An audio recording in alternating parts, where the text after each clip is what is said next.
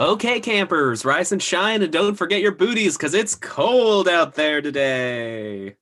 That's right, it's Groundhog's Day. Yay! That's what the DJs said on the radio on Groundhog's Day. Those exact things. Well, there was a bunch of middle stuff, but I didn't want to do the whole two-part dialogue, and I forgot to send you the script ahead of time. So yeah, it's snowing outside right now, just like in that movie Groundhog's Day. Man, you should have kicked it off with just singing the Sonny and Cher song. Wait a minute, when is Groundhog's Day? Today? Alexa, when is Groundhog's Day? Groundhog Day is one day away, tomorrow. Oh wow, it's tomorrow. Oh, it's not till it's the second. I did not realize it was that. I can't believe I almost missed it. It's snowing. It is literally the movie Groundhog's Day. It's gonna be snowing. Wow. Little miracles. Makes you think, doesn't Ain't it? that something? Are you familiar with the cultural tradition of rabbit? We have discussed. Have we done that? Yes. And I was actually thinking about it last night when I went to bed, but I did not do it this morning. I don't remember what the first thing I said was, but honestly, it was probably the first thing I said to you because I haven't talked to anyone yet today. For the record, let it be known it is 5:09 p.m. At the time of this recording. Look, man, I only saw one of my roommates and we didn't talk to each other. And yeah. We just stared as we do. I don't know. It's we've been stuck inside a long time. You run out of things to say to each other. It's really true. So that's why this podcast quality is really fallen off the last honestly, couple months. we were just sick of each other. Early on, yeah, it was that honeymoon period. Everything was new. Just humping and pumping. Never a dull moment with us, and now we're just an angry old couple. Oh, what happened to us, Nick? I don't know. Where did we go astray? We got corporate, and that's when things got sloppy. Just whores. Well, there's a little Dern news this week. It's been pretty quiet out there on the Dern front, but her thing came out. I'm sorry. The photo essay that she starred in by Joan Frank. Yes, the 50s housewife. Yes, I think you had discussed a while ago. It is finally out and available, and I think I might just purchase it because it looks pretty cool. Yeah, it does look pretty cool. Oh, a coffee table book. Something sophisticated. Yeah. Feels like a good, compared to last week's David Lynch monstrosity. I feel like this is a really good, just going art house direction for her. Yeah, just reliving 50s housewife aesthetic. Cherry Hill 50s housewife aesthetic. Thank you. I've had college. Very well done. This is Dern after reading. Oh yeah, I literally completely forgot we had to do that. It's okay, so did I. We forgot entirely most of these episodes. My name is Max, and this is Nick. Yeah, howdy, folks. We're talking about Laura Dern. We're trying to watch everything she's ever made.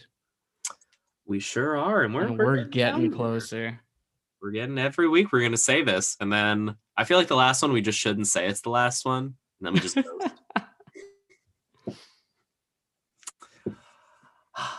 Just unsatisfying finish.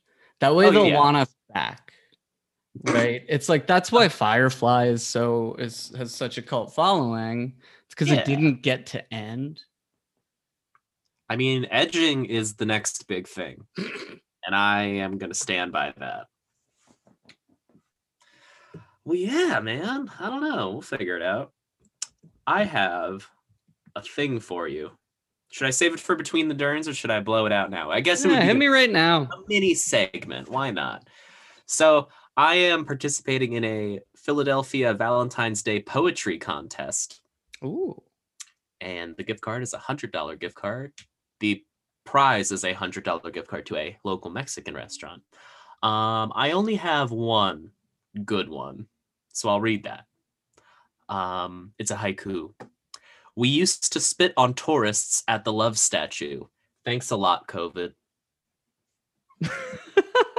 Yeah, that's what I'm working with so far.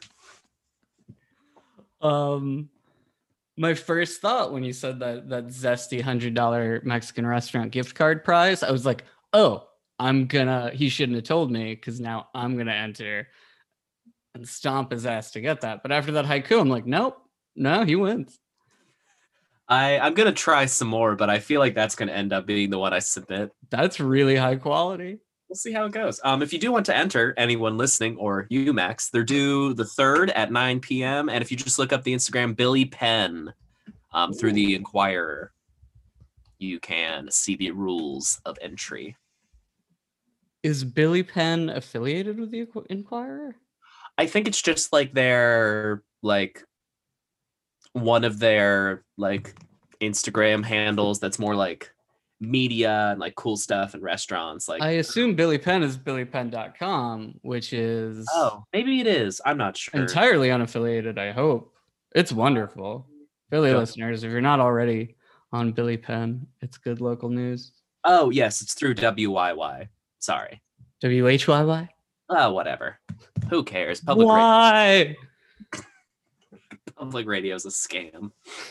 They just invented it to sell more communism tote bags. Oh yeah, either or. A tote bag full of communism, brimming with it, if you will. Well, Max, I have this suspicious feeling that you watched a Big Dern this week. I did. Well, that's nice. Anyway, so what's between your Derns? 1 week we should do that. Just not cover our topics at all, which we've never done. Yes. We have done that, but Anywho, what was your Big Dern? To our listeners, go find the one where Nick and I didn't watch either.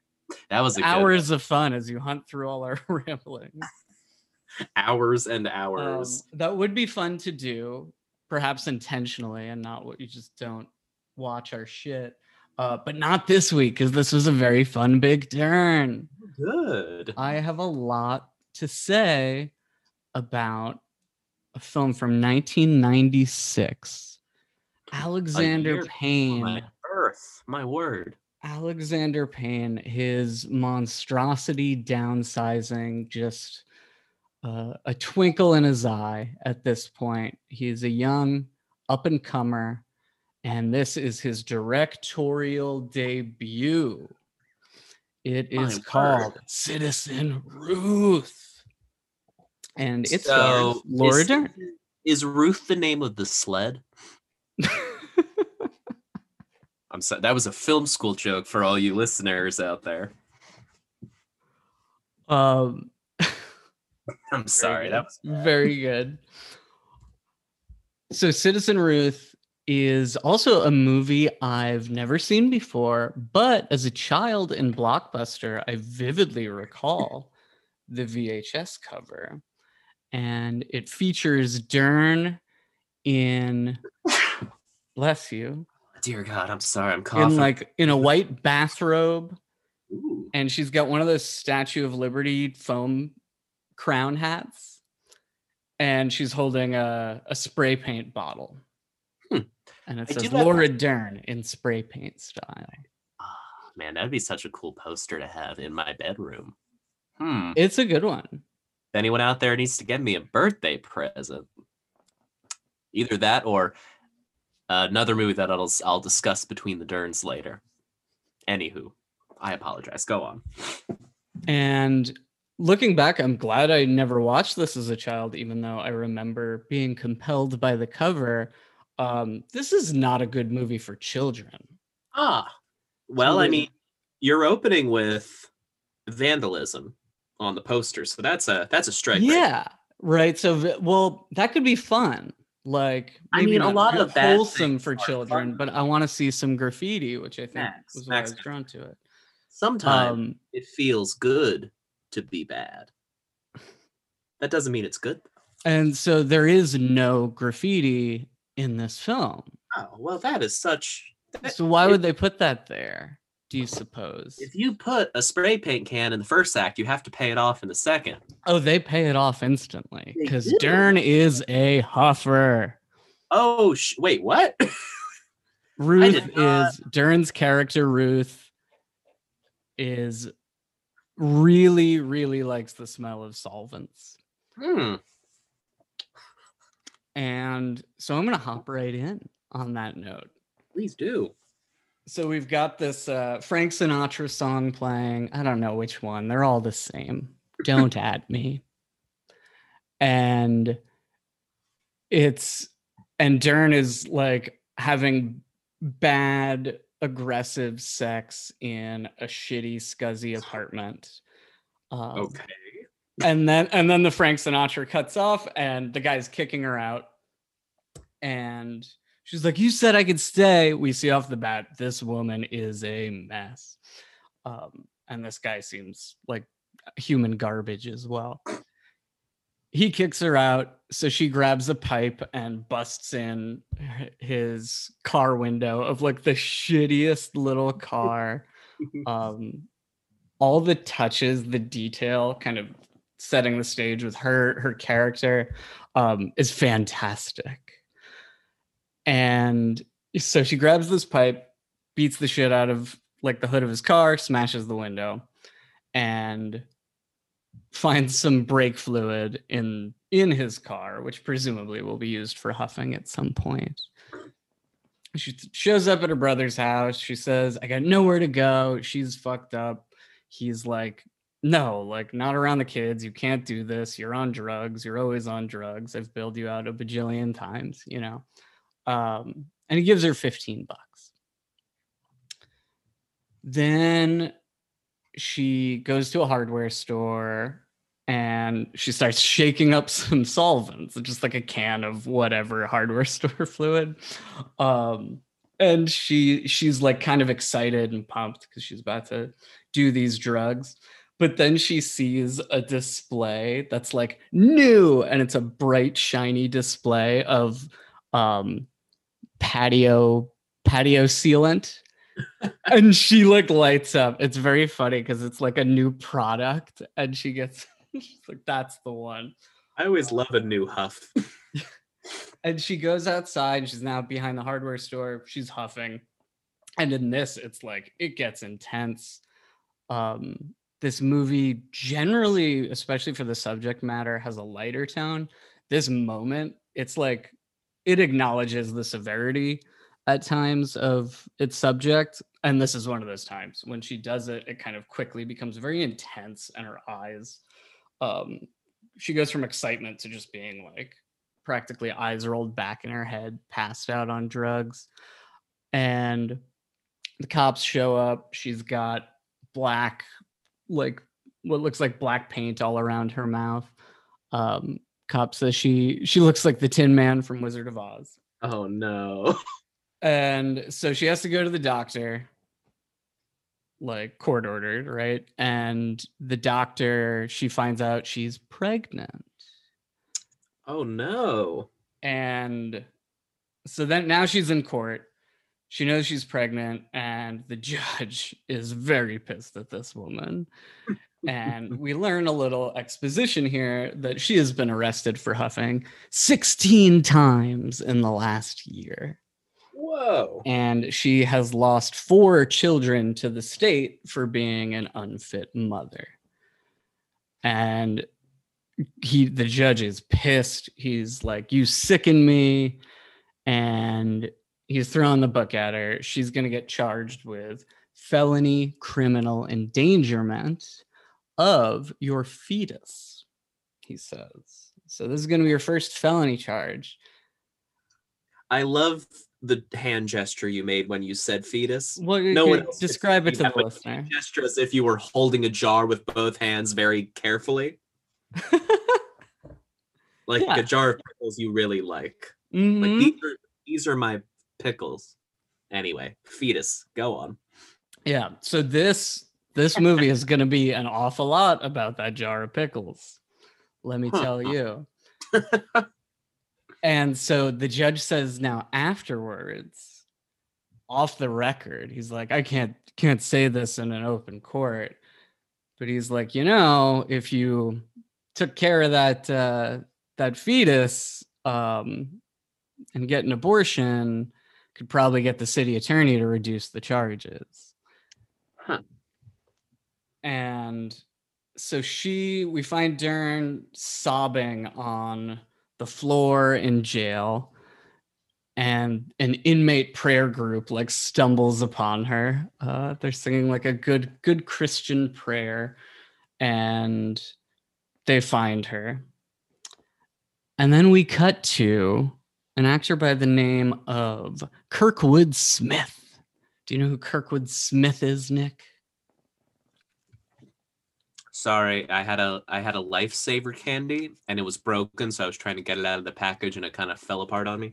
Yeah, that explains it, because that is a tough maneuver. At first I was like, it's taking him too long to get a lifesaver out. But when they break there, yeah, you gotta. That name sounds incredibly familiar. He is perhaps best known as Red Foreman from That 70s Show. I love him. He was in RoboCop. Yes, he was. What a guy. And so Red Foreman, which is all we're going to call him going forward. Good. He pays out $400 for her bail. It's like him and a woman or two women who are kind of with him on this. And it's tough for them to scrounge the money, but they get it together and they pay the $400. And so then Dern comes with them, and they take her to their good Christian home. And he's got a calculator watch on, which is a lovely, when I talk about the detail in this movie, that was such a good one. He's got one of those little calculator watches. And we surmise pretty quickly that they are pro-life Christians, zealously activist pro-life Christians, and now during this whole Dern abortion thing, news got out, and they want her to be sort of this poster woman of a woman who's allowed to not have an abortion, and that she's been required to have one by the state, right? And there's a lot of fun to be had here, where Dern is in a house, is a real comical house guest to these people, right? Because they're like a good, wholesome Christian, like stick up their ass tight Christian people, and she is just a vile, foul woman. And she's in the basement trying to huff paint. Basically, yeah. Like we'll get there, but yeah, that's you got it. So then we get a shot that Nick posted on our Instagram back in August, and I did not know what it was from, but it's a wonderful shot of Dern in a bathtub, winking. One of her eyes is completely closed, and what she's doing is, one, she is on drugs, and two, she is looking at her foot in the bathtub sticking up out of the water and slowly blinking, so it does like the kind of camera 1, camera 2 move, and just chilling.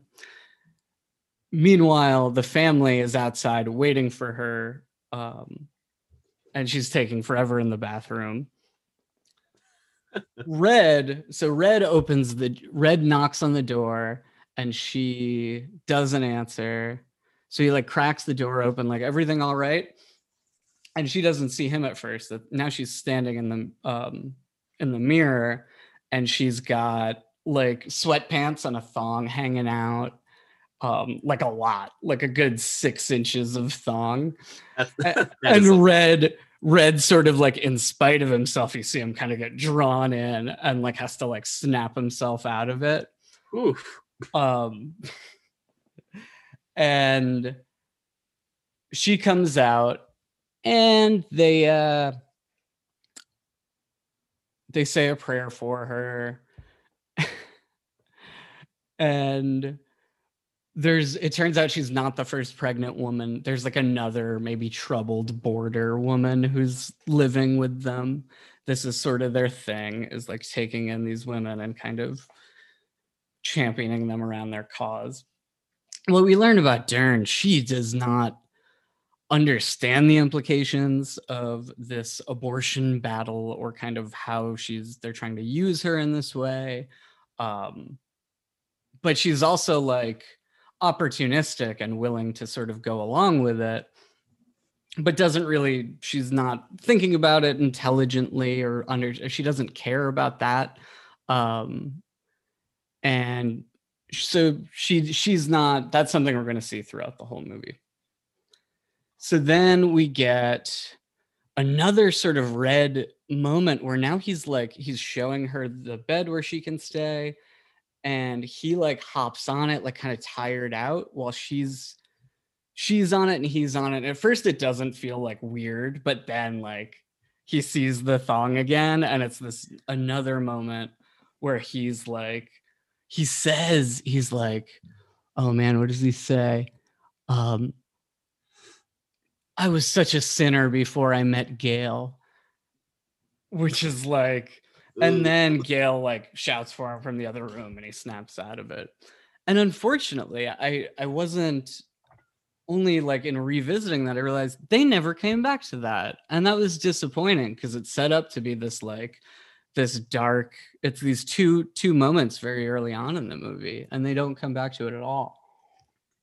Alexander Payne. All right, see, that was a small mistake, but thankfully this movie has no downsizing levels of mistake. But he was new; it's his first movie. Keep that line going, and I assume there was some. It may have gotten cut. Yeah, I mean, to do so. Originally in this movie, they were all going to get shrunk down halfway through, but he decided to shelve that idea. Save it for later. The technology just isn't there yet to make a giant bottle of vodka and a tiny Matt Damon on a boat, which is also tiny. And for those who don't know Alexander Payne, I'll give a little bit of backstory on him. So Downsizing, we did early on this show, is comically bad. It is a wonderfully bad movie. One of the most fun, because it's terrible, movies I've experienced. I've seen a lot of bad movies. I've never seen movies that were bad for the same reasons that one is. It is a unique and compelling pile of shit movie. But before that, Alexander Payne made great movies. He made About Schmidt with Jack Nicholson and Kathy Bates. Election. Have you seen Election? I have heard of it, but I have not seen it. Then I will tell you, as I'm sure I told you on the Downsizing episode, Election, a young Reese Witherspoon in high school as the like goody sort of teacher's pet, suck up, overachiever, but also conniving as all hell. And it's about her running for her class presidency. And that movie is an absolute joy. And so he's got good movies, and this he started off really well. This movie has some flaws. It's not a perfect movie. I don't think it's as good as some of his other stuff, but overall, it's a really fun ride. So let's keep going. So Dern gets super fucked up. There's some more like they have friends in their group. We learn they're called the Baby Savers, and Dern gets all fucked up again. She huffs something, she drinks something, and first we got to do this night where she gets woken up accidentally by the boarder, the other young woman living there, and that woman's sneaking out, and she's like, "Sorry, no, it's fine. Like, don't tell him I'm sneaking out." And she's like, "Where are you going?" She's like, "A party." And then it just cuts instantly to Dern like huffing a bag of something at a party with a bunch of people. And then in the morning, she is so deliriously hungover, and they're like made her a nice meal and are oblivious to it. But then later they catch her in the act of huffing, and they are fed up and they're like, we can't have you here. She's huffing their young son's model glue. I was about to, as a joke, say airplane glue, and I'm really glad I was. This one was airplane glue. Nice. And they catch her, and so they have a friend who's another one of these women in the group, and she's like, I'll take her, it's fine, like she can stay with me, you know, I worked in substance abuse counseling in Wyoming, I can help her out. And so that's what happens. And this woman, Swoosie Kurtz, which is an annoying name, but I like Swoosie Kurtz. It's also a fitting name. She is quite swoozy. I knew her from Pushing Daisies, which is a wonderful show. And what she reveals to Dern and to us is that she is not, in fact, a baby saver. She is an undercover. She's on the other side of the debate, and she is an undercover pro-choice activist. She is a crunchy lesbian who lives with her partner.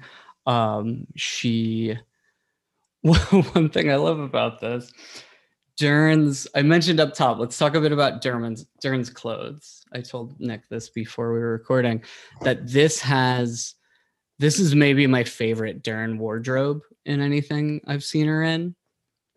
And she's got some really good wardrobe stuff, right? This one's great because she's wearing clothes from the Good Christian home, and then she's wearing clothes from the pro-choice home. Aww. And it does get at the theme of this. We'll save that for after I describe them. So first, it's Grace Institute. We will be saved, or something like that. It says something Jesus-y. I can't read it on my screenshot. His will be done. But she's wearing it all slutted up. She like has it tied. She's got her midriff showing, and she tied it up, and she's got this like big bow in her hair. This is what she wears with her thong hanging out, sweats. And she's got heavy makeup. She looks great. Then next we see her in this like Easter sweater, this baby blue chintzy ass Easter sweater with like bunnies on it that like a Christian evangelical grandmother would get for their grandchild. And it's so cool. Oh God, I would kill for this sweater. And then later with the other with the pro-choice couple, she's wearing like a Frida Kahlo shirt, and she's got like this wavy, bright, kind of vaguely indigenous like blouse over it. And they're very nice touches, but it also gets thematically about how Dern is just pulled in the direction of each one of these groups over and over again. And this movie doesn't have much. It doesn't really take a stand on like the morality of abortion or what kind of which one of these sides is the right side, and instead is really just talking about this like specific activism of these people don't necessarily care about individuals, where they're using her as a bargaining chip, as a pawn for their causes. And that's like a fair stance, and I think it does like a fairly good job at that, but it's also like going to drive the direction of the plot. So give me a moment here. So one thing she does throughout, she listens to the Larry Jarvik system of tapes. She and it's like an Amway type, like a self-help financial motivation, like how to get out of it. That seems to be her one sort of driving thing that she does towards anything positive. That's the one thing, and she keeps coming back to that as like the tapes are gonna tell me what to do. But then she like, after she listens to the tapes, she goes like straight to go like huff something. So it's not really getting through, but that does seem to be like, if you asked her what she thinks she needs to do to get her life together, it'd be like, listen to these tapes. And so now it's all back and forth between the two groups. So Dern calls, or the mom, the Christian wife, Red's wife, calls the other woman who thinks she's on her side when Dern's staying there. She's like, how's everything going? She's like, oh, it's good. You know, she's sobered up. And Dern grabs the phone and says some wildly obscene things. She says, you want to send me a message? Oh, so they offer. No, we haven't gotten there yet.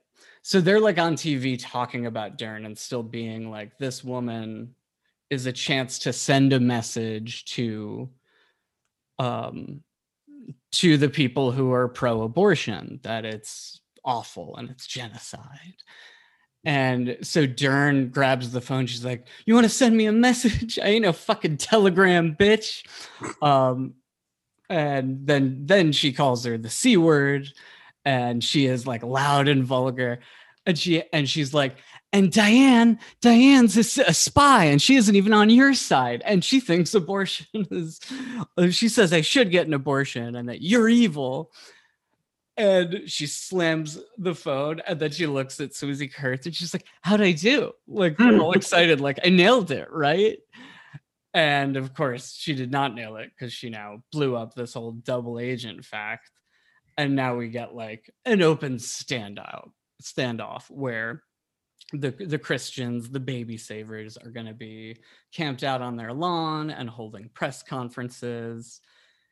And meanwhile, the pro-choice side has like, one of them is this guy Harlan, who is a Vietnam vet who's a pro-choice activist, and he's like their security basically, and like the sort of tough like camo wearing guy. Before that, on the Christian side, before they gave her to Swoozie, they took her to a doctor and like a counselor, but a very like a pro-life one, who's just spouting pro-life propaganda, and really just that's all they're pushing. And she's trying to ask questions about what she should do and her body and things like that, and she's like, you know, an abortion makes a lot of financial sense, like I won't go to prison if I get one, like I'm in a situation that's all. She's not thinking about this politically or as some like crusade or philosophical thing. She's like, what if I get an abortion? I won't go to prison. And so they're trying to talk her out of it. And the doctor is the Nazi doctor from, or no, not Nazi doctor, Nazi playwright from The Producers, the Gene Wilder one. Oh, and that guy's great. He his name is Kenneth Mars. He has like real like Fred Willard energy. I've not seen the original Producers in forever. Me neither. And even in this, he's just in this one scene, and he's a comic joy. And so now she's on the pro-choice side. So it's their turn to try to influence her and kind of get her on their side. But the pro-life people they go on TV and hold up a big novelty-sized check with her name on it for $15,000 that they will give her if she has an abortion. And they're trying to spin it as, so you don't, like, we're doing this to give you the freedom to choose. Like, every decision others try to make for her or insist that she make, they try to sell as like, so she can make the decision herself. And it never is her decision, right? They're not trying to sell it to let her make her own decision. But so then to combat that, and she's like, she starts screaming. She's like, oh my God, $15,000. And they're all like, oh, we can't let this happen. Like, they're trying to bribe her. And she's like, hell yeah, I'm in, like, deal. And they're watching on TV while she runs outside while this is being covered live on the news. And you see her in the background, because in the news, the house is in the background. You see her like standing, jumping, screaming outside the front door. And then, so to combat that, Harlan, the Vietnam vet, he's like, I still got some money from my Agent Orange settlement. And he's like, I'll give you 15K. And so the first thing she says, like the implication, he's like, I'll give you 15K and you can do whatever you want. And so she goes, she's like, oh my God, like, thank you. She's like, so I can not get the abortion and get 30K. Like, I'll take that 15K and I'll get 15K from them too. And he's sort of like, wait, no. It's not what I meant. And so now she has these competing offers. And it's sort of this this back and forth. And we get a new power player joins one of the sides. And we're at an airfield, and a private plane has landed, and painted on the side of the plane, it says Baby Savers. Thank God they have a plane. That's all I gotta say. And I will say, so Red Foreman, we had learned, is the local head of Baby Savers. And in this moment, we get a reveal that it's like, oh, this is the national head of Baby Savers. This is the big Red Foreman can barely scrounge $400 together. Blaine Gibbons has a private jet, and who struts off that plane? None other than a previous Stern collaborator, looking dressed to the nines, ever the rich center, just standout man. It is, of course, Burt Reynolds playing himself. Playing like he's not a preacher, but he could be, right? It's rich preacher energy. It's that Christian evangelical. It's John Goodman in Righteous Gemstones. Ooh. It's that sort of, which, by the way, I don't know if I've mentioned that. Wonderful show. And he gets off the plane, and it's like, oh man, if these Christian Bible thumpers like could get wet, they'd be wet for this man. All of them, like Red Foreman, everyone's just like, it's like the biggest celebrity in the universe has come to town. And so then he's in a hotel room talking with Red. Mm-hmm. And he's trying to spin it like this is, I won't even go there. He's trying to pitch like this moral battle. We got to do the right thing. Like, I don't know about the 15K, like, because, doesn't that feel like sort of a bribe? He's like, I think we got to bump it up to 30K. It's like, oh, a little twist that he's just like, yeah, throw more money at her. But he has this long sort of soliloquy about how he got into this because a woman was going to get an abortion and then he wouldn't have had his boy. And this teenage boy who looks like very cherubic, has like this like dumb maroon turtleneck, but also like a light chain about it. There's something like his hair is styled very particular. He looks like effeminate and cherubic and vaguely sexualized in like just off the bat. And like it's a strange look. And you see him, you're like, that's a strange kid. Like, and Bert puts his hand around him. And he's like, this is my son, Eric, who was supposed to be aborted, basically. And then I set that up, that descriptor, because then the next time we come back to that scene, Bert is shirtless and Eric is shaking. Oh, the scene opens with the son shaking up a bottle of like oil, and it's massage oil, and he puts it on his hands. And while Burt Reynolds is just like talking shop, he's got this like teen boy just like massaging his hairy shirtless shoulders, and it's super creepy and like very intentionally so. That like I can vividly imagine that and how uncomfortable that must have been to see. It was very strange. But that scene starts with the shaking bottle, which becomes sort of a motif. One earlier where it's a scene opens with a can of paint in a paint shaker, just being shaken up, and it's like they use that kind of because of the huffing and because of Dern shaking cans and stuff. They use that motif in a couple different situations, which is a nice touch. So Burt wants to up the stakes, and the pro-lifers, the baby savers, are outside singing like a battle hymn of the Republic. But how does it go? Don't give up on baby Tanya.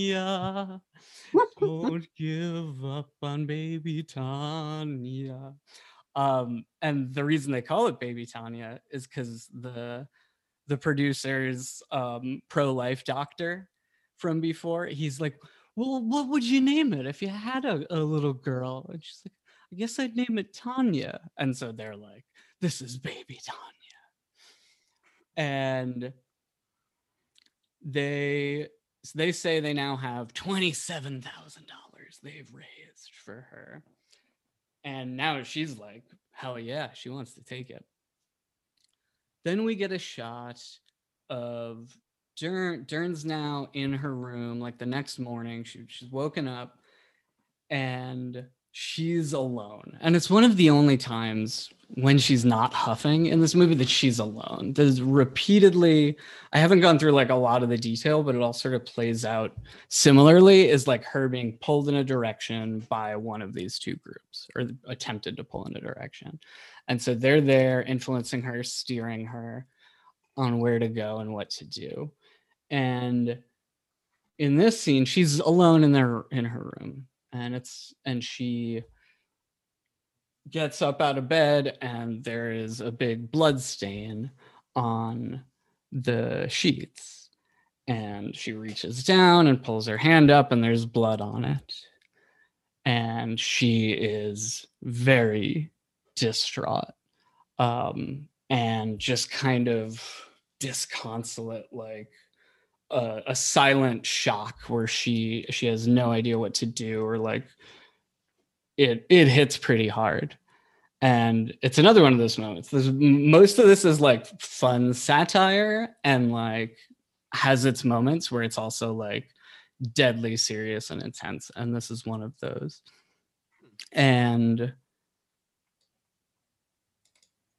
like you're grateful she's alone, because you know this would neither one of these sides kind of would actually be helpful in this situation either.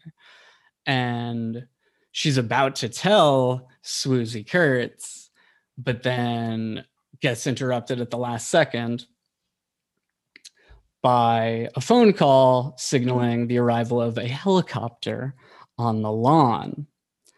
And because the pro-life side, they ain't the only ones with aircraft here. They're not the only ones with big guns. Burt Reynolds, this one's even better.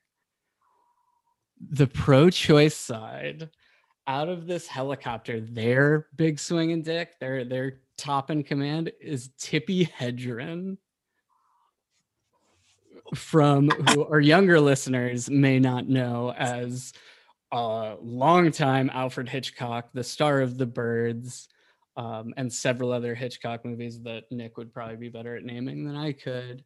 That is bonkers. Yeah. Wow. She's only in it for this one scene. It's a little bit of a bummer that she's like, that's it. It's almost like she's there just as sort of a to introduce a foil on like the Burt Reynolds level.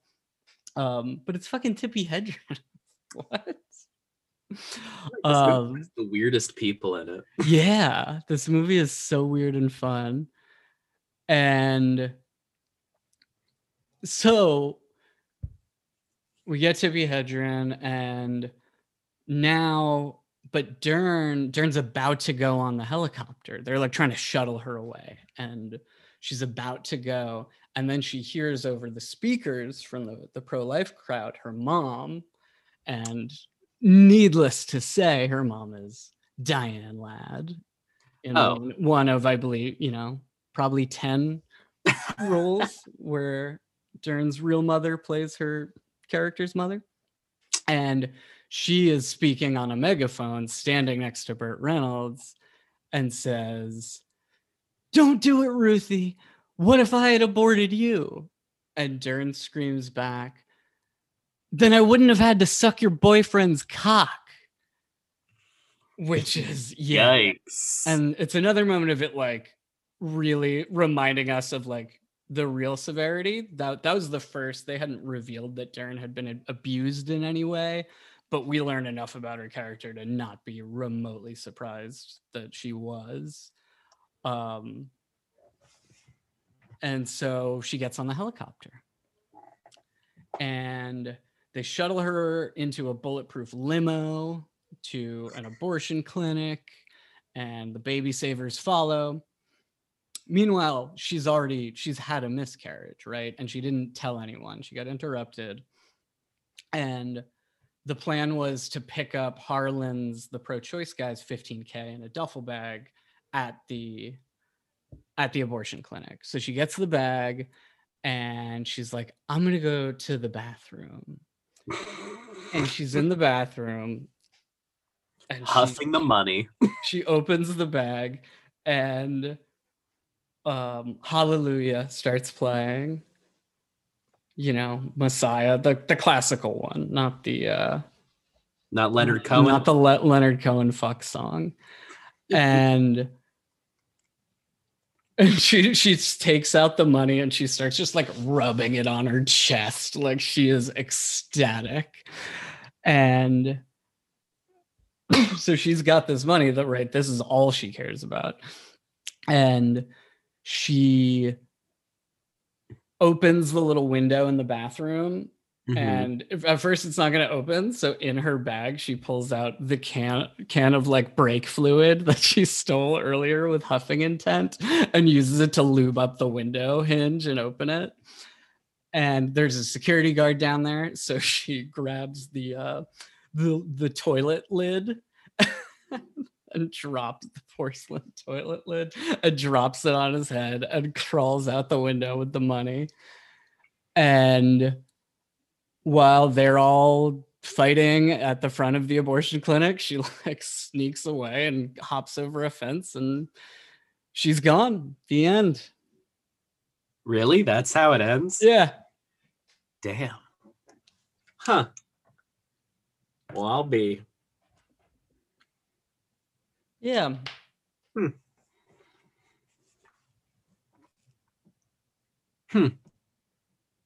Any questions? I'm just trying. I'm digesting. Wonder what happened to her. $15K. That's a lot of huffing. That's a lot of huffing. And she does it. Did she seem to like get off of it or like improve personally like throughout that, or did she pretty much? I'd probably be more surprised if she didn't blow it all on huffing, but I think she could, right? It suggests, no, like to answer your question, no, there isn't some like turn where she's like some redemption arc, where she gets her shit together. No, but good. But what's clearly true is that in her situation, right, she is in a terrible situation and she does need help to get out of it. And she's gonna try. She thinks that money solved all her problems. That absolutely. And she will try, and she'll be driven by those motivation tapes, and she'll try, but it might very quickly turn out that trying just turns into huffing. As it often does. Yeah. So long odds, but she could have made it. I do have one question. I had asked you this off mic earlier, but do you think Burt Reynolds fucked her mom in this one too? Because that is something that happened in the last Dern Reynolds picture. I forgot to bring that up because it certainly feels that way. Just in the one scene her mom's in is standing on stage, having been wooed by Burt Reynolds to try to use Dern as a pawn. So yes, I do. I absolutely do. And there's one other Dern connection in this movie besides Burt Reynolds, besides Diane Ladd. One I hadn't said, Red Foreman's wife is played by Mary Kay Place, who was Dern's mom in Smooth Talk. Some mean things about her vapid mall rat daughter. Aww. Yeah, God. So this one's got a lot of cool people. It's got, right, it is a superlative Dern in terms of wardrobe. Really might be my absolute favorite in that regard. So all around, this is great. Go see it. It's the best Alexander Payne movie that Laura Dern was in. So far. Downsizing too? Oh, don't even joke about that. That's a dream. I mean, it ends on the implication that the world is literally going to end. Yeah. Well, he really painted himself into a corner there, huh? He's gonna have to paint himself out of one too. Oh, he could. He'd be like, and it was all a dream. And now Matt Damon's. It turns out that scientist was wrong. They just get really big. Honey, I Shrunk the Kids 3. Yeah, Honey, I Blew Up the Kid. Exactly. Giant baby. Well, I guess it's time to get between our Derns, Max. Yeah, what's in there? Well, last night I watched Freddy Got Fingered for the first time. And boy, howdy, was I not ready for that. Within 10 minutes, the protagonist, Tom Green, jerks off a horse, like a real horse, with his real hand, and he's just yelling about how he's a farmer. And that was a good start. I very much enjoyed the appearance of Rip Torn. Yes, Rip Torn, who was also very key in the Larry Sanders Show I've been plowing through. It is a fantastically odd film. I totally understand how people could not like it. I enjoyed it. It had its merits.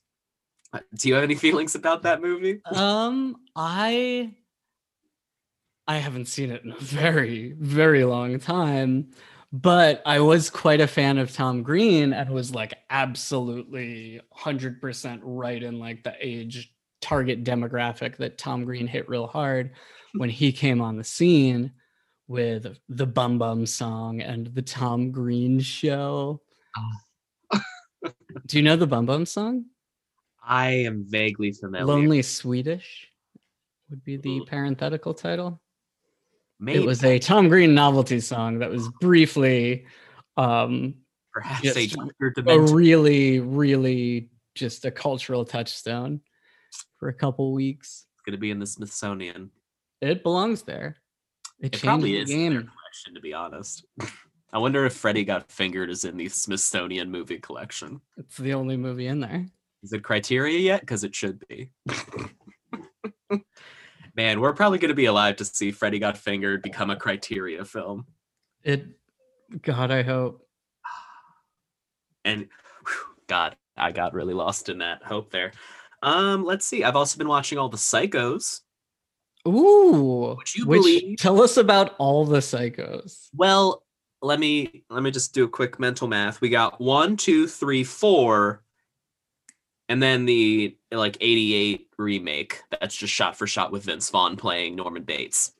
That was like no, that was way later than 88. Oh, 98. I think it's an 8. I don't know. Then it's 98. Yeah. It don't matter. So we got the first one, Psycho, stabby stabby, he goes to jail.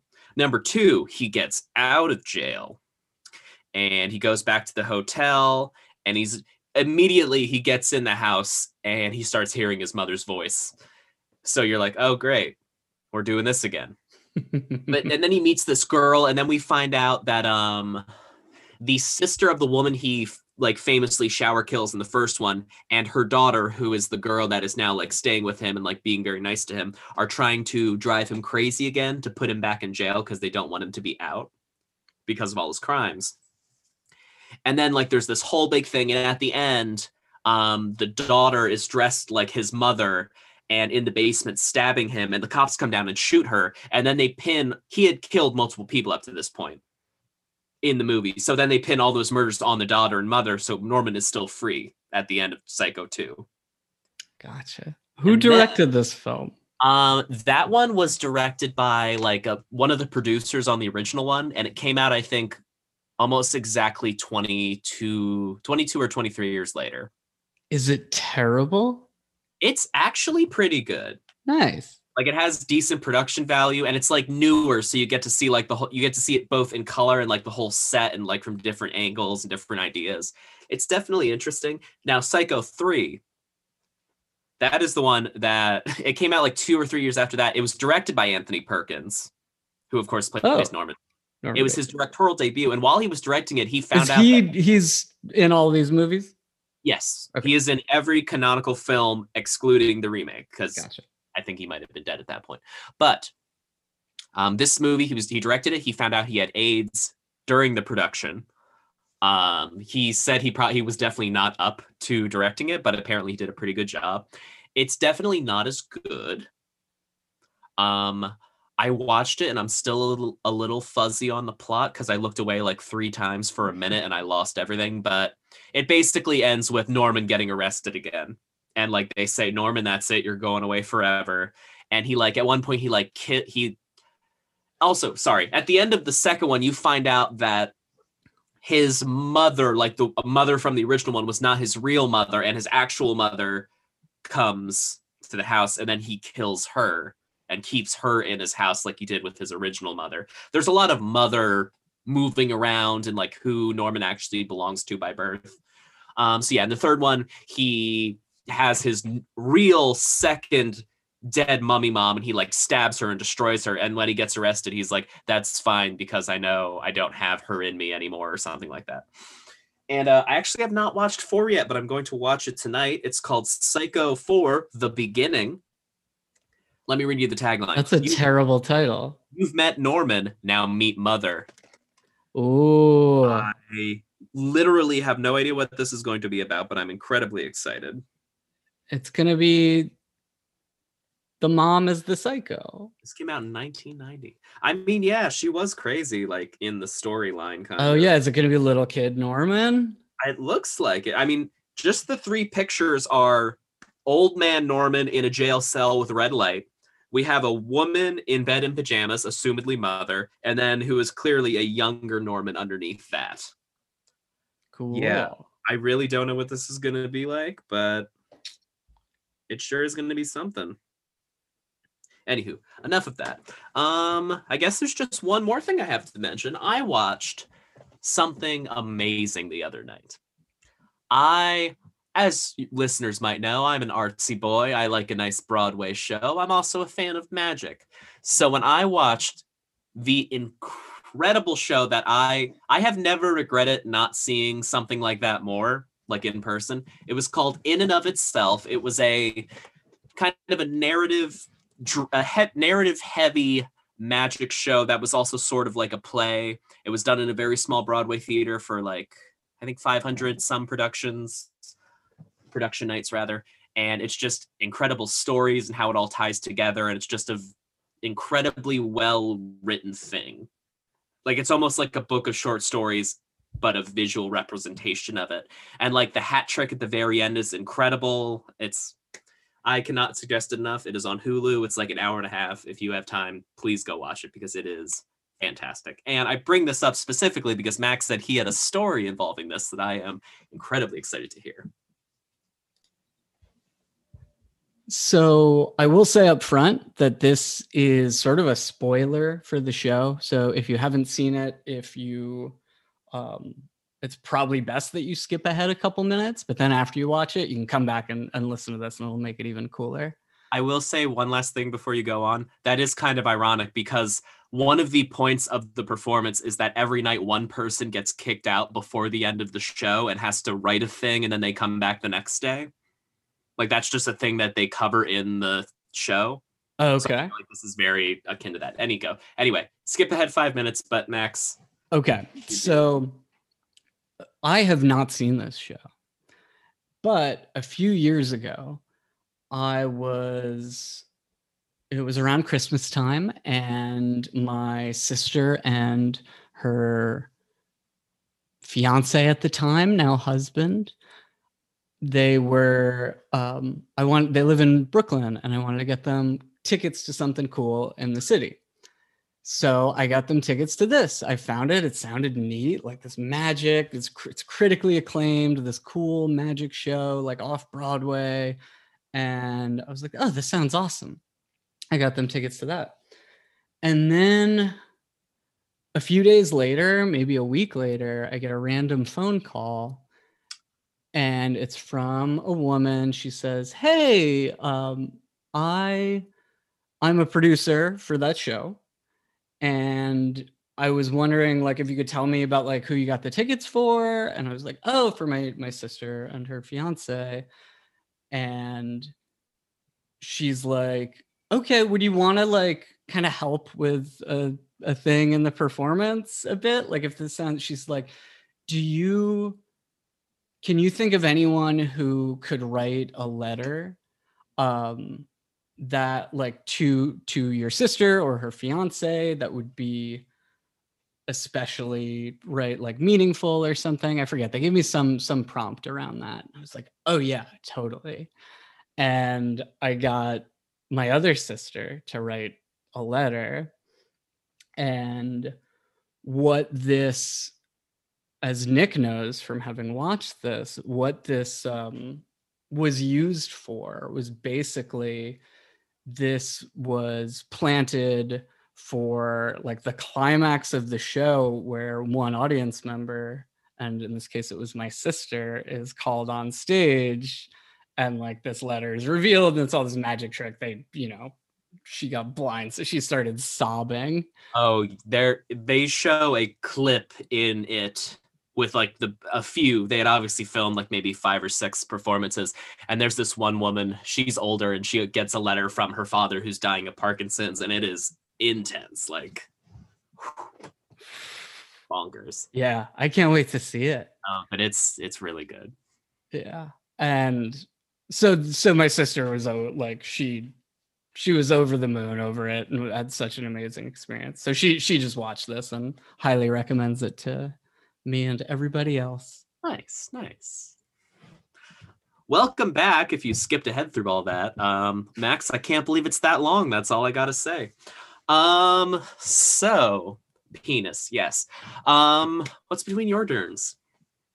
Let's see. Well, I've been very busy this last week, so I don't have much traditional, no shows, no movies, but I do have the best piece of media I watched this week was a YouTube video called J.K. Rowling by ContraPoints, who, if you don't already know, is the best YouTuber there is, and it's not even close. Do you know who ContraPoints is?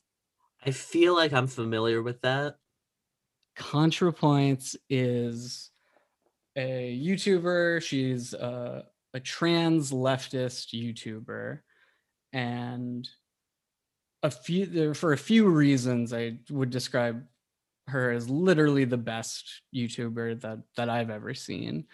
Is a deep knowledge, insight into issues, typical general leftist issues, a lot of specifically trans issues, a lot with the alt-right, with looking at sort of online alt-right spaces, and exceedingly just smart and well read. And on all of those things, I think she dropped out of a PhD program around that stuff. So very like PhD level knowledge, and is able to discuss opposing sides, and often vile people, and like really horrible, not just opposing, but people who do really vile things, and is nevertheless able to approach them with empathy and try to offer understanding of where they're at, but doesn't use any of that to shy away from like acknowledging with brutal honesty like the fucked up situations. And also has the best fucking production value. This is one you can watch. She's been around for years, but you'll see a couple interesting things kind of develop throughout. And one is her transition physically and mentally, and it's a subject of many films. You see it in appearance, and also the like increase in quality and like these things look like movies, and the aesthetic. You as a fan, Nicholas, of like, I know how you use spaces and value visual ephemera. ContraPoints is the absolute master in that regard. And this YouTube video is about J.K. Rowling, and it's like 90 minutes long. Know that going in. If you want an introduction, you don't have to start there, but you can watch the first 10 minutes of this, and that's as good an introduction as any, and you'll know if you want to keep watching, basically. And this one's super good. It's all about, obviously, JK, who's got some significant stance views on trans people that some could argue are pretty fucked up, but it's a really deep dive, and not just like it's not just like dunking on her or anything. It is like a really measured look at a lot of issues surrounding that in like a very well-crafted narrative that is very engaging and good, like just about all of her other videos, because she's the best in the game. That's between my Durns. I will definitely be looking into that. Also, this GameStop business. Oh, that has been the number one source of entertainment for me this week. I love it. I have purchased a few stocks since this beginning of public awareness of weird off-ended stock exchanging. Yeah, I think you're not alone. I got in on GameStop. Ooh, attaboy. I'm with them. Gonna be the next Bitcoin. It's too fun not to be. Well, my $20 of Nokia stock will likely buy me a home one day, and that's all I need. That is exactly where we're headed. I tried buying Blockbuster stock, but they didn't offer it where I was doing it. So here we are. I really want to get. You can only get. There's the one Blockbuster in Alaska is the only place you can get Blockbuster. It is in Bend, Oregon. Thank you very much. That's what they all say. I feel like it would. I just have this like imagined hypothetical where like I give them $100 and I become like like a big shareholder in the company, and they give me like a parking spot at the last one and stuff like that. I just want to get one stock in like a physical certificate. I think that'd be pretty dope for Blockbuster. Just like right above my desk. I'll just know that I have a little piece of her. That would be incredible. Well. Shall we Little Dern? Yes, please. Well, sorry, I'm writing something down for later. I had to watch an episode of The Mindy Project. Critically acclaimed, I believe still running on its 6th or 7th season comedic show, written, of course, by Mindy Kaling of The Office and various other fames, many movies, lots of comedic stuff, like a person in the like Judd Apatow comedic universe, maybe. Yeah, that feels right. Like, I feel like she's of that group of people that is like a Judd Apatow adjacent, and then everything that spouts from that. Yes, which is like a lot of people are Judd Apatow adjacent, right? She's in it. She's deep. 5 fingers deep. It was very foreboding because when I clicked the episode to play, it started with a ad with Mindy Kaling in it. And I believe the first thing she says is, "Oh, funny seeing you here." And it was such a weird, like 1984 super specific moment, and I got creeped out for a second. But I held in. I didn't stop watching. So this is the end of the 3rd season of a show that I have never seen. So I feel like there's a lot of backstory that I can't offer you as a listening audience or you, Max, but I'll do my best. So we open with, I think we're at a hospital. And there's a meeting, and it's basically one person saying to everyone else, like, we can't all take off to go to an ex-coworker's wedding. And then this guy comes in wearing like a, I was trying to think of the movie earlier, but it's still evading me. What's that movie where everything's legal for a day? Purge. The Purge, yes. He's wearing like one of those Purge masks, and like the lights start flickering, and he has like a voice changer, and he's saying like, "I will kill all of you and your families. Let's play a game," like stuff like that. And then he takes it off and realize, oh, that's the person who's getting married. I don't know his name. Doesn't really seem to matter. He says that his best man just left the wedding because he tried to convince him to marry him instead of his wife. And there was this whole thing about it. And then he says, "Mindy, why don't you be..." It's like a Love Actually move. Yeah, exactly. And it didn't work. Probably where he got the idea from watching that trash film. But hey, I was trying to think of something from it. At Christmas, you have to tell the truth. There you go. We love that old British chestnut of a tradition. Actually, the original tradition, a lot of people don't know this, was you have to tell the truth on Groundhog Day. Oh, heck. 1 minute. Don't pause. I did just purchase this book I'm very excited about. This book is called Christmas Crackers. Yes. And it's Saint Nick holding like Christmas cracker. That's what they're called, right? The little British poppy things. Yes, but yes, it is a history of poppers and like all the different art and the people that made them. I'm quite excited. Speaking of British Christmas. Anyhow, so Mindy gets picked as the first man or best man. And then we meet Mindy's boyfriend, who apparently is a character in the show, I've been told. His name is Danny. Little Italian guy? Yeah, a little Italian fella. Yeah, he's great. He's good. I like him. He's Danny, and then she's talking to him about coming to meet her parents before they move to India for a year. And he's like, yeah, it'll be fun. And then she just like lays all these like weird ground rules where she's like, you should bring my mom a bottle of wine and bring my dad a nice book. He likes reading. And my grandfather, bring him an old coin maybe. And also don't bring up the Yankees and shave your beard. Like just all this stuff. And he's like, yeah, okay. There's a little wedding drama, just, you know, chitter chatter, weird like B story stuff.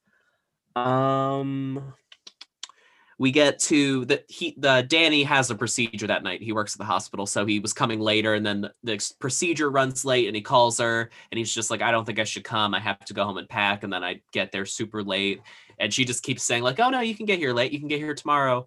We can go to the stadium in Boston or something like that. And she's like clearly upset. And Fenway Park. She's clearly upset, and he's just like, I mean, what do you want me to do? Like, it's late, that kind of stuff. And they hang up. Another Boston stadium? That'd be. I couldn't think of it off the top. Where do the Celtics play? If you Google Boston Stadium, it just the Fenway Park shows up. I think they play at Cheers. Not the touristy one. That's no. They actually play in Filene's basement. It's TD Garden for the listener at home. Thank you for that. I was really wondering.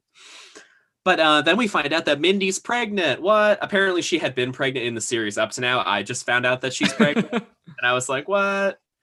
And then she's talking to the man who's being her best man, who she's being the best man for, who is also her doctor.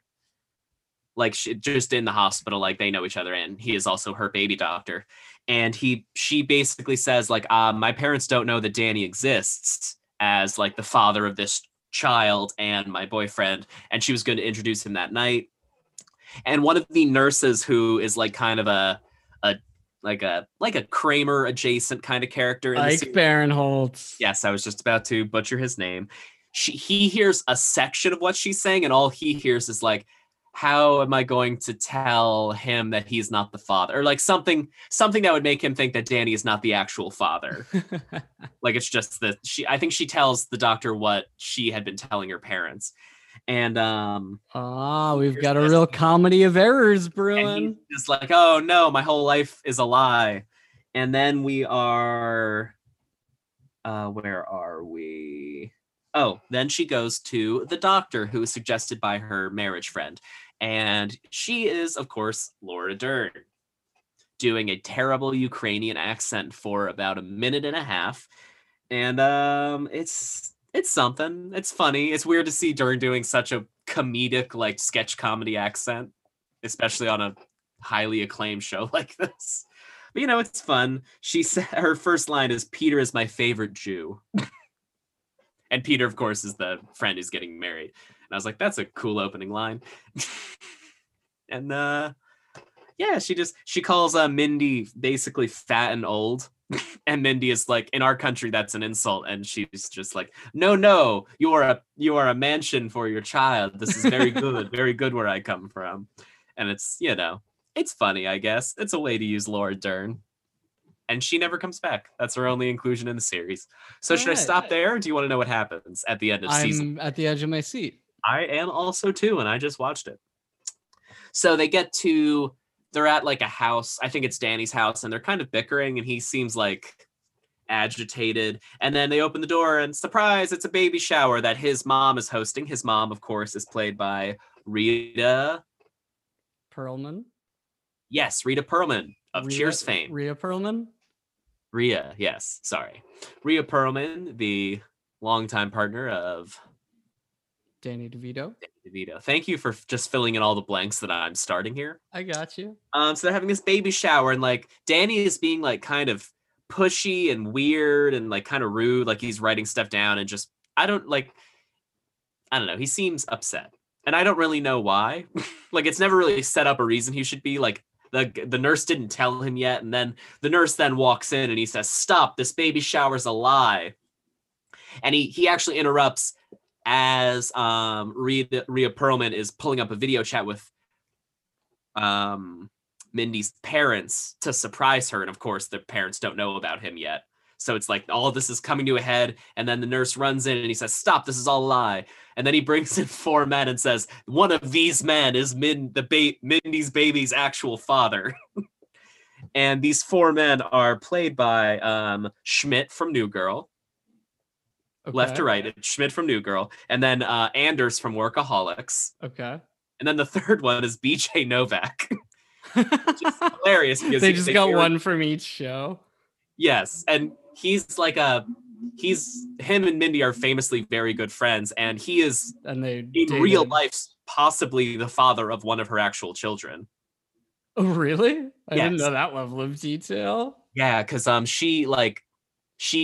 think her first child, like she just did not want to say publicly who the father was, but like everyone pretty much assumed it was him, so that was like a funny joke. And then the 4th guy was just some guy. I didn't really recognize him. Didn't matter. Didn't look him up. Oh. And then she says, this? I could not recognize. I mean, you can look it up if you want. You gotta round out that Mount Rushmore, Nick. They kind of talk for a while, and at one point they all say they've done meaningful things with her parents, even though like their relationships are over. And the guy who I did not recognize like went on a walking tour one day, and he was on crystal meth at the time, he admits. Nice. Amazing. But anyway, he's upset, and so is she. They kind of fight, and it comes to the head where like he proposed to her because she was pregnant, but like he doesn't really want to get married. He had been married before, it didn't work out, and his mother is divorced, and he just feels like marriage is a thing that can't work, and she is really upset about this.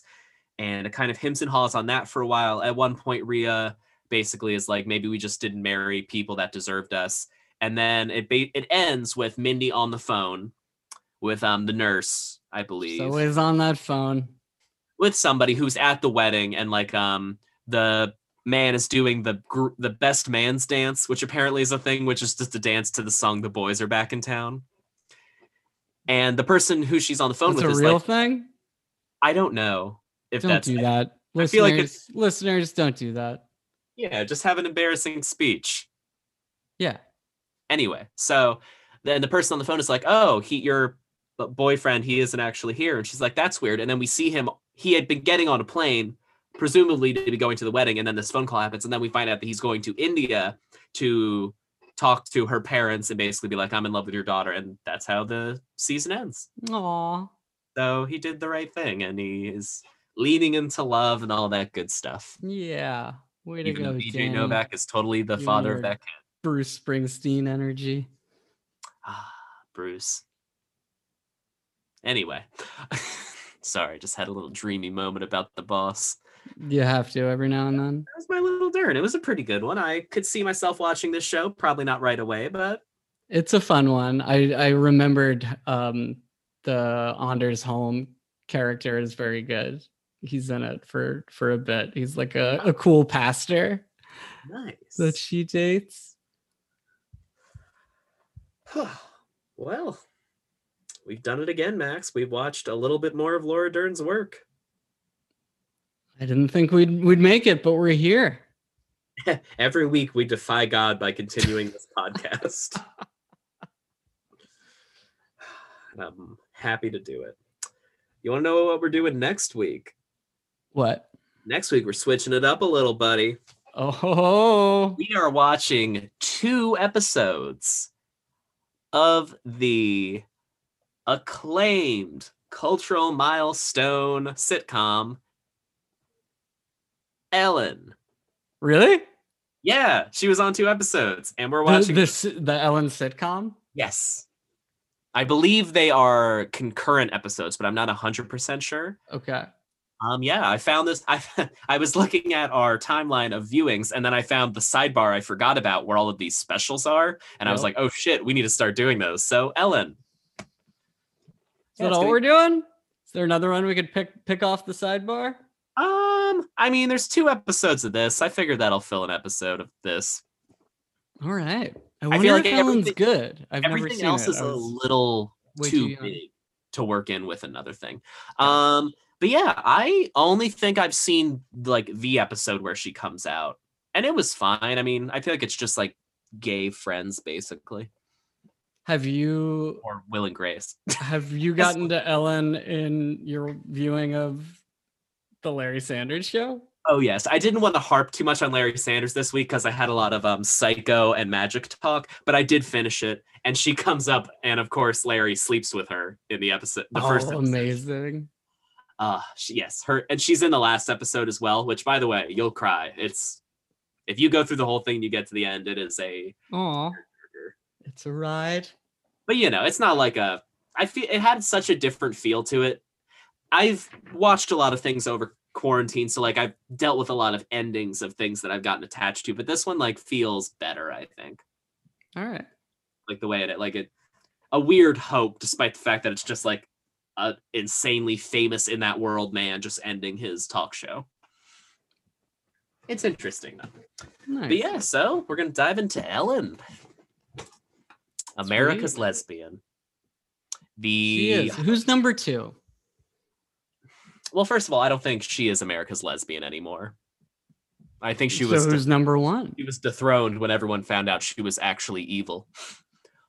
Who is America's Lesbian? I would say it probably was Ellen Page, but Ellen Page is now Elliot Page, so I would say he has been dethroned.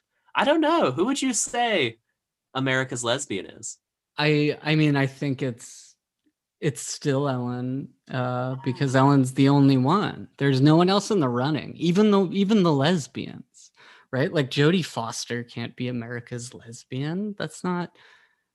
I don't know. And it's sort of fucked up that I'm like, it speaks to like our sort of tokenization of the issue, perhaps, when there's literally one lesbian who's like,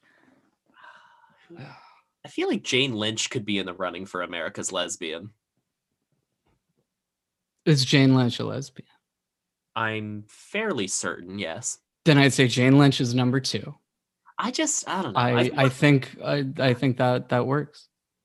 I feel like it's one of those things where, like, if you look at the highest grossing films of all time, there's like such incredible variances in dates. Like it'll be,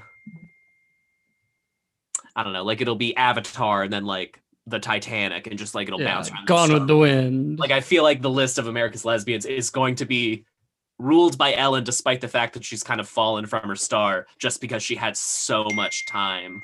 Yes. Oh, sorry. I think if there is a concept of America's Lesbian, I think it's Ellen. I had a pen. I'm going to try for next week to work out this American's lesbian problem. I'm gonna bring a few contenders for you to decide. Okay. Max, you are naturally the one who needs to decide. You are the final step. The final what's that thing? What is that thing, like how, like a balance of power, the like check, you are the final check and balance step before we decide America's Lesbian. You're the one who gets the envelope. It's up to me, huh? Yeah. I'm actually really excited to do this. Well, next week, tune in for Lesbians. Yeah. Yeah. Bye, everybody. Bye.